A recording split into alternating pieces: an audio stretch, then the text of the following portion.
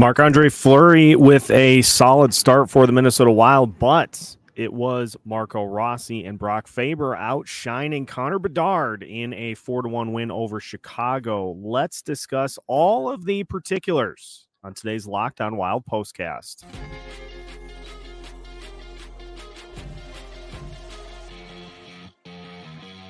You are Locked On Wild postcast, part of Locked On Minnesota on the Locked On Podcast Network.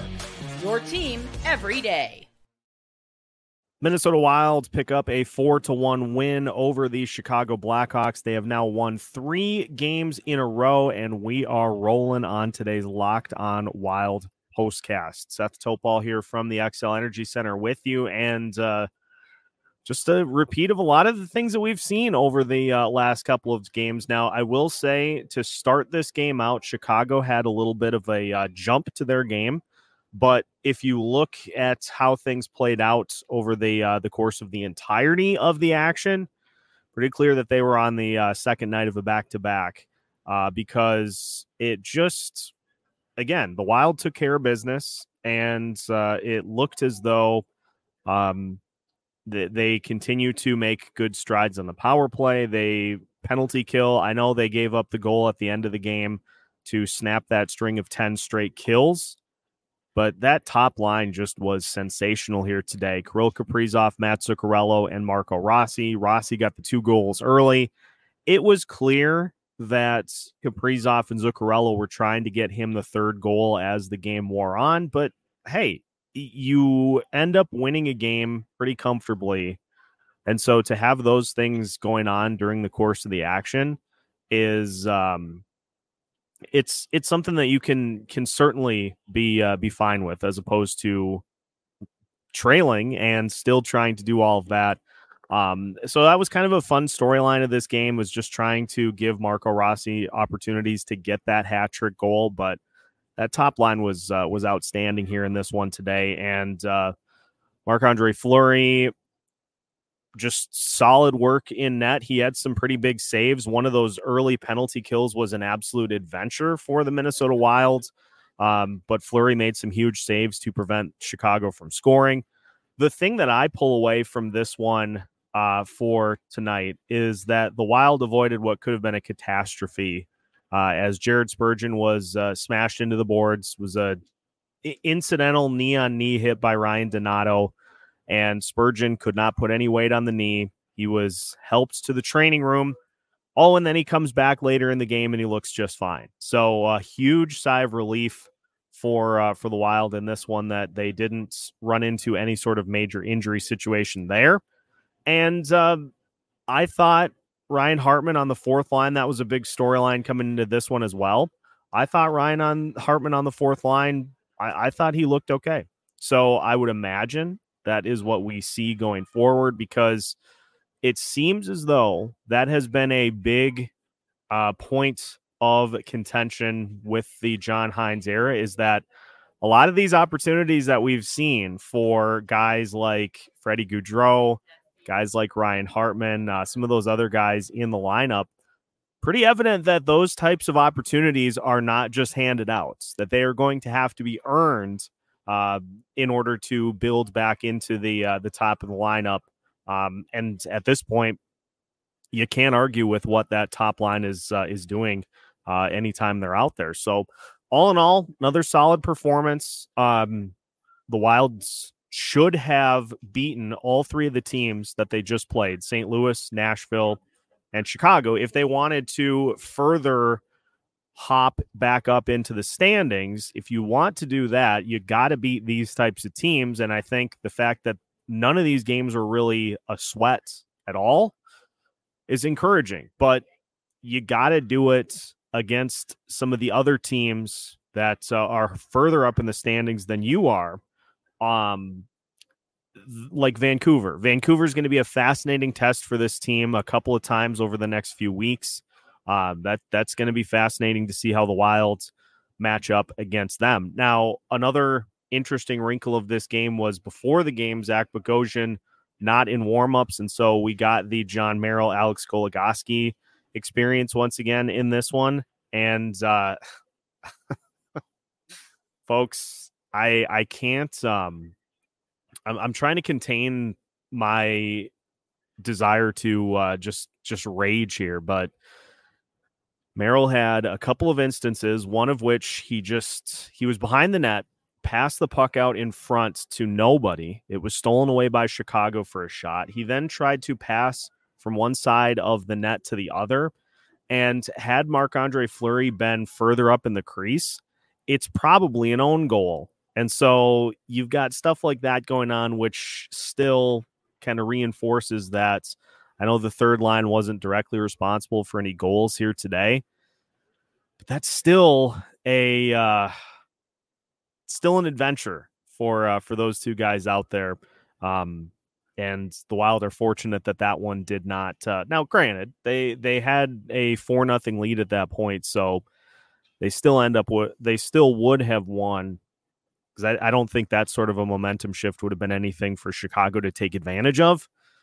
But on the road against tougher opponents, it's going to be harder to hide that grouping from the likes of Vancouver, the likes of Edmonton, the likes of even Seattle on this West Coast trip. So that's a little bit of an area of concern in this one. And I mean, the penalty kill again, I know they gave up the goal. Marc-Andre Fleury on that one, the shot was from way further out, was from the far face-off circle. It ended up hitting him. It hit one of his pads and kind of bounced around. And the fact that Radish just came crashing into the crease, it deflected in off of him. And so that's just one of those weird goals that you give up. And so I'm still super encouraged by what we've seen from the penalty kill, dive into block shots. Jonas Brodin stuck his stick out to stop a pass in this one at one point in one of those Chicago penalty kills. And so you still see really good things there. The power play passing, honestly, was one of the better points of this game, and the better that it's been here recently. So that's, I think, super encouraging as well. But I keep going back to the play of Kaprizov, Zuccarello, and Rossi. Those guys have some chemistry when they're out there on the ice. And Kaprizov had just a gorgeous feed to Zuccarello for his goal, knifing one through the crease and able to get it past Mrazek for a goal. There were a few instances in which probably should have maybe gotten Kaprizov a goal. Boldy finally got his goal. He has been just beyond cursed for not being able to finish some of those looks over the last few games. So that was good to see. And I think one of the more fun angles that I had mentioned throughout the game was just you have all this hype around Connor Bedard, and he is every bit of the hype, but I did get a smirk that we saw Marco Rossi and Brock Faber kind of outshine him here in this one today. Rossi with the 2 goals. Faber just at one point picked his pocket. He had taken the puck away in the neutral zone and was skating up the far side of the zone to try for a shot on Fleury. And Faber just straight up picked his pocket. So that was fun to see those two guys. And again, Marc-Andre Fleury, super, super solid in this one. Seems like both goaltenders, at least through their first couple of starts under John Hines, are trending in the right direction. And so there's a lot of good to continue to pull out of these games. Let's see them do it against teams like Vancouver, who is second or third in the Pacific Division, depending on how the last few games have gone. Let's see them do it there. And let's just continue this nice little roll as to how this team is kind of climbing back into the race. We got a lot of comments to get to here as well. And we'll finish with some final thoughts. A little bit of a truncated version of today's Locked On Wild postcast, but we will get to your thoughts as we continue after this. Today's Locked On Wild postcast is brought to you by Sleeper. A new NHL season is full of all sorts of possibilities, whether it be Marco Rossi scoring a couple of goals, getting himself closer to that 20 or 25 goal range, or the Minnesota Wild eventually, someday, hoisting the Stanley Cup. You could win big by playing daily fantasy hockey on Sleeper, the official daily fantasy app of the Locked On NHL Network. Sleeper is our number one choice for daily fantasy sports and especially daily fantasy hockey. Because with Sleeper, you can win 100 times your cash in daily fantasy hockey contests. All you have to do is pick whether elite level players like Connor McDavid, Alex Ovechkin, Sidney Crosby, or Nathan McKinnon will record more or less than their Sleeper projections for things like goals, assists, saves, plus, minus, and more in a given game. Use promo code LOCKEDONNHL and you'll get up to a $100 match on your first deposit. Terms and conditions apply. That's code LOCKEDONNHL. See Sleeper's terms of use for details and locational availability. Today's Locked On Wild postcast is also brought to you by Indeed. When you're drafting your fantasy team, do you ever wish you could do the same thing with your business team? If you're building a roster to win the league, you need Indeed. Indeed is the hiring platform where you can attract, interview, and hire all in one place. Don't spend hours on multiple job sites looking for candidates with the right skills when you can do it all with Indeed. Find top talent fast with Indeed's suite of powerful hiring tools like Indeed Instant Match, assessments, and virtual interviews. Indeed knows when you're growing your own business, you have to make every dollar count. That's why with Indeed, you only pay for quality applications that match your must-have job requirements. Visit Indeed.com/locked-on to start hiring now. Just go to Indeed.com/locked-on. That's Indeed.com/locked-on. Terms and conditions apply. Cost per application pricing not available for everyone. Need to hire? You need Indeed. Welcome back to today's Locked On Wild postcast. Minnesota Wild pick up a 4-1 win over the Chicago Blackhawks to improve to 8-10-4 on the season. And just looking at the minute distributions here, because that has been fascinating to see under John Hines through the first 3 games of the season. Joel Eriksson Ek topping the forwards with 19 minutes, 22 seconds. Next up was Kirill Kaprizov with 17 minutes, 22 seconds. How you'd expect it to play out, but pretty even distribution between the third and the fourth lines as guys like Connor Dewar, Brandon Duhaime, all over 13 minutes. In fact, the combination of Duhaime, Dewar, and Hartman, all with 13:07 or more. The third line, Freddie Gaudreau, Pat Maroon, and Marcus Foligno all had less than that. So we continue. And again, minutes distribution is entirely dependent on what's going on throughout the game. We haven't seen this Wild team yet have to try to dig out of any deficits and get into those push come to shove times where you got to have a goal and you got to have one of your top line combinations to be able to get it to you. But so far through these 3 games, we haven't seen those same sorts of exaggerated minute stretches like we've seen previously under Dean Evison. That fourth line continues to rack up a ton of minutes. And again, I thought Ryan Hartman with that fourth line, I thought was fine here tonight. So I wouldn't be surprised if we see that continue as things get rolling, unless you start to make some changes to try to get that second line going a little more. But top line did the heavy lifting in this one, and that was really all you needed to get past this Chicago team. Let's take a look at some of the comments here as we wrap things up here from the XL Energy Center. Steve, Flower looked really good in this one, and he had to make some good saves. There were moments, there were stretches where he wasn't super tested, but there were also some stretches where he had to come up with some big saves, and he did, to keep this game where the Wild were in favor. But this is also the thing that you get when you build up that early lead, is you give yourself the opportunity to not have to chase and to be able to weather some of those stretches from your opponents in which they control the play.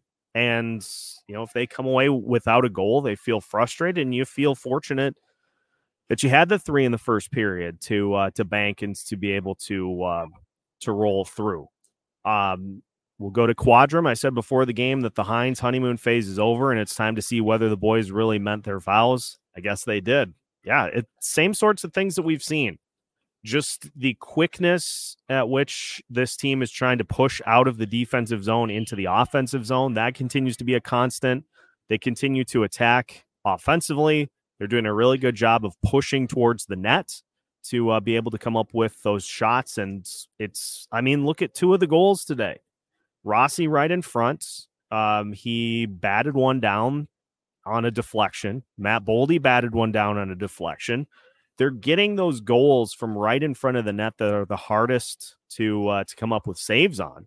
And they just continue to push that issue in front of whoever's in net in front of them. And that's something that even when you're slumping offensively, if you continue to do that, that can be how you get out of it. Trav, I thought Boldy didn't look particularly good tonight. He got Boldy got his goal, which he clearly needs for his confidence. But again, I think this is why you continue to see these minute disparities being more towards the fourth line and more towards the top line, is that if those guys are playing well, you want to ride them to give yourself some better opportunities to come away with goals. And so they're going to need that second line at some point. And so you wonder if they try to maybe switch things up and maybe put somebody else with Boldy and with Eriksson Ek to try to get them going. But I think some of that, too, is the tactical stuff that we see from John Hines throughout the game, is where he is maybe trying. There was one point where Kaprizov was with Boldy and Eriksson Ek. I think he's more of a tweak kind of in-game guy than he is before or kind of leading up to games. And another penalty for Boldy, too, as is noted here in the comments, that he's kind of taken that from Hartman. At some point, you got to have your production on ice be above what is putting you into the penalty box. So it'll be worth monitoring as we go forward. But if it means that the fourth line is getting more opportunities, that is not something that I'm going to be upset about whatsoever. MPH, it's safe to say goaltending, Kaprizov, Zuccarello, and a mixture of the two other players are on their game. The Wild are capable. If not, we have seen what this looks like. It's great that the goalies have gotten themselves back on track here a little bit, because they're going to need them. This is still a team that needs to get that good goaltending in order to come away with wins. And so the fact that Fleury and Gustafsson have looked their best of the season so far in the last 3 games, it's huge, because you're going to need it with some of what we've seen in December. They're going to need to get those guys on track and keep them on track to get some of these wins on the road. So it's been, again, highly encouraging in these 3 games, but let's keep that rolling.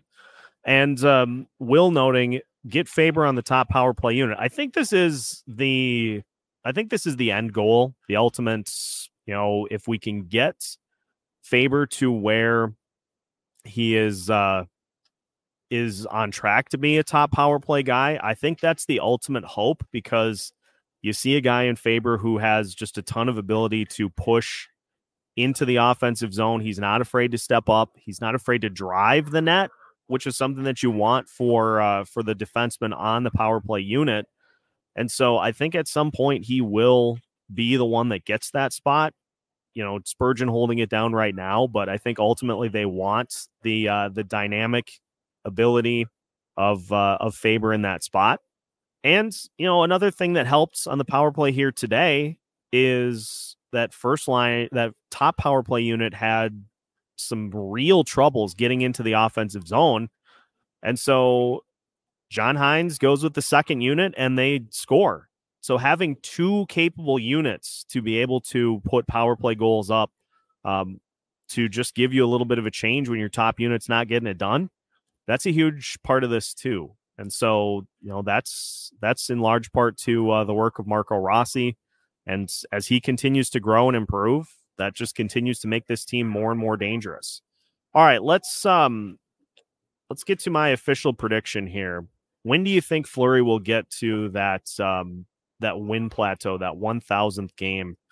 So obviously there are a couple things with Fleury that we're keeping an eye on here for Fleury. You want to get him to that second most wins all time. He needs 4.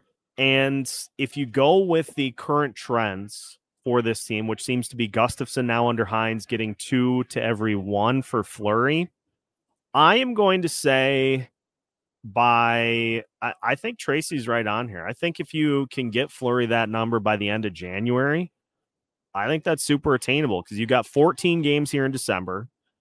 You have, I haven't even looked at the January schedule yet, but I think 4 by the end of January for a backup goalie is very doable. And that's not even taking into consideration if something were to happen to Gus where he gets hurt and then Fleury ends up being the guy every day. I think it's the end of January is, I think, the timeline for Fleury to get that done. So I think he'll do it.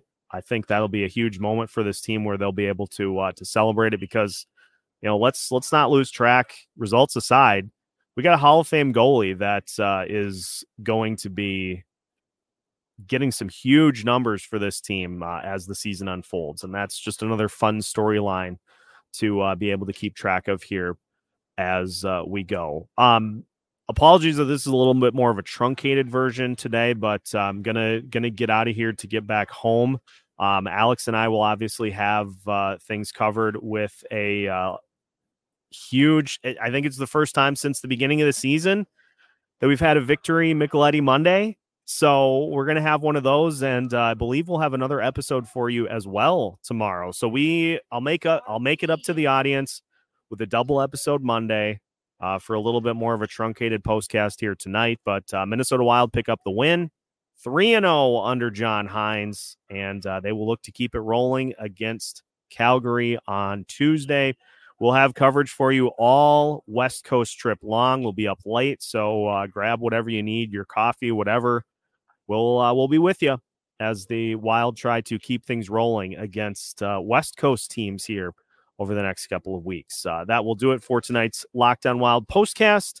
We'll pick it up with you again tomorrow as part of the Locked On Podcast Network.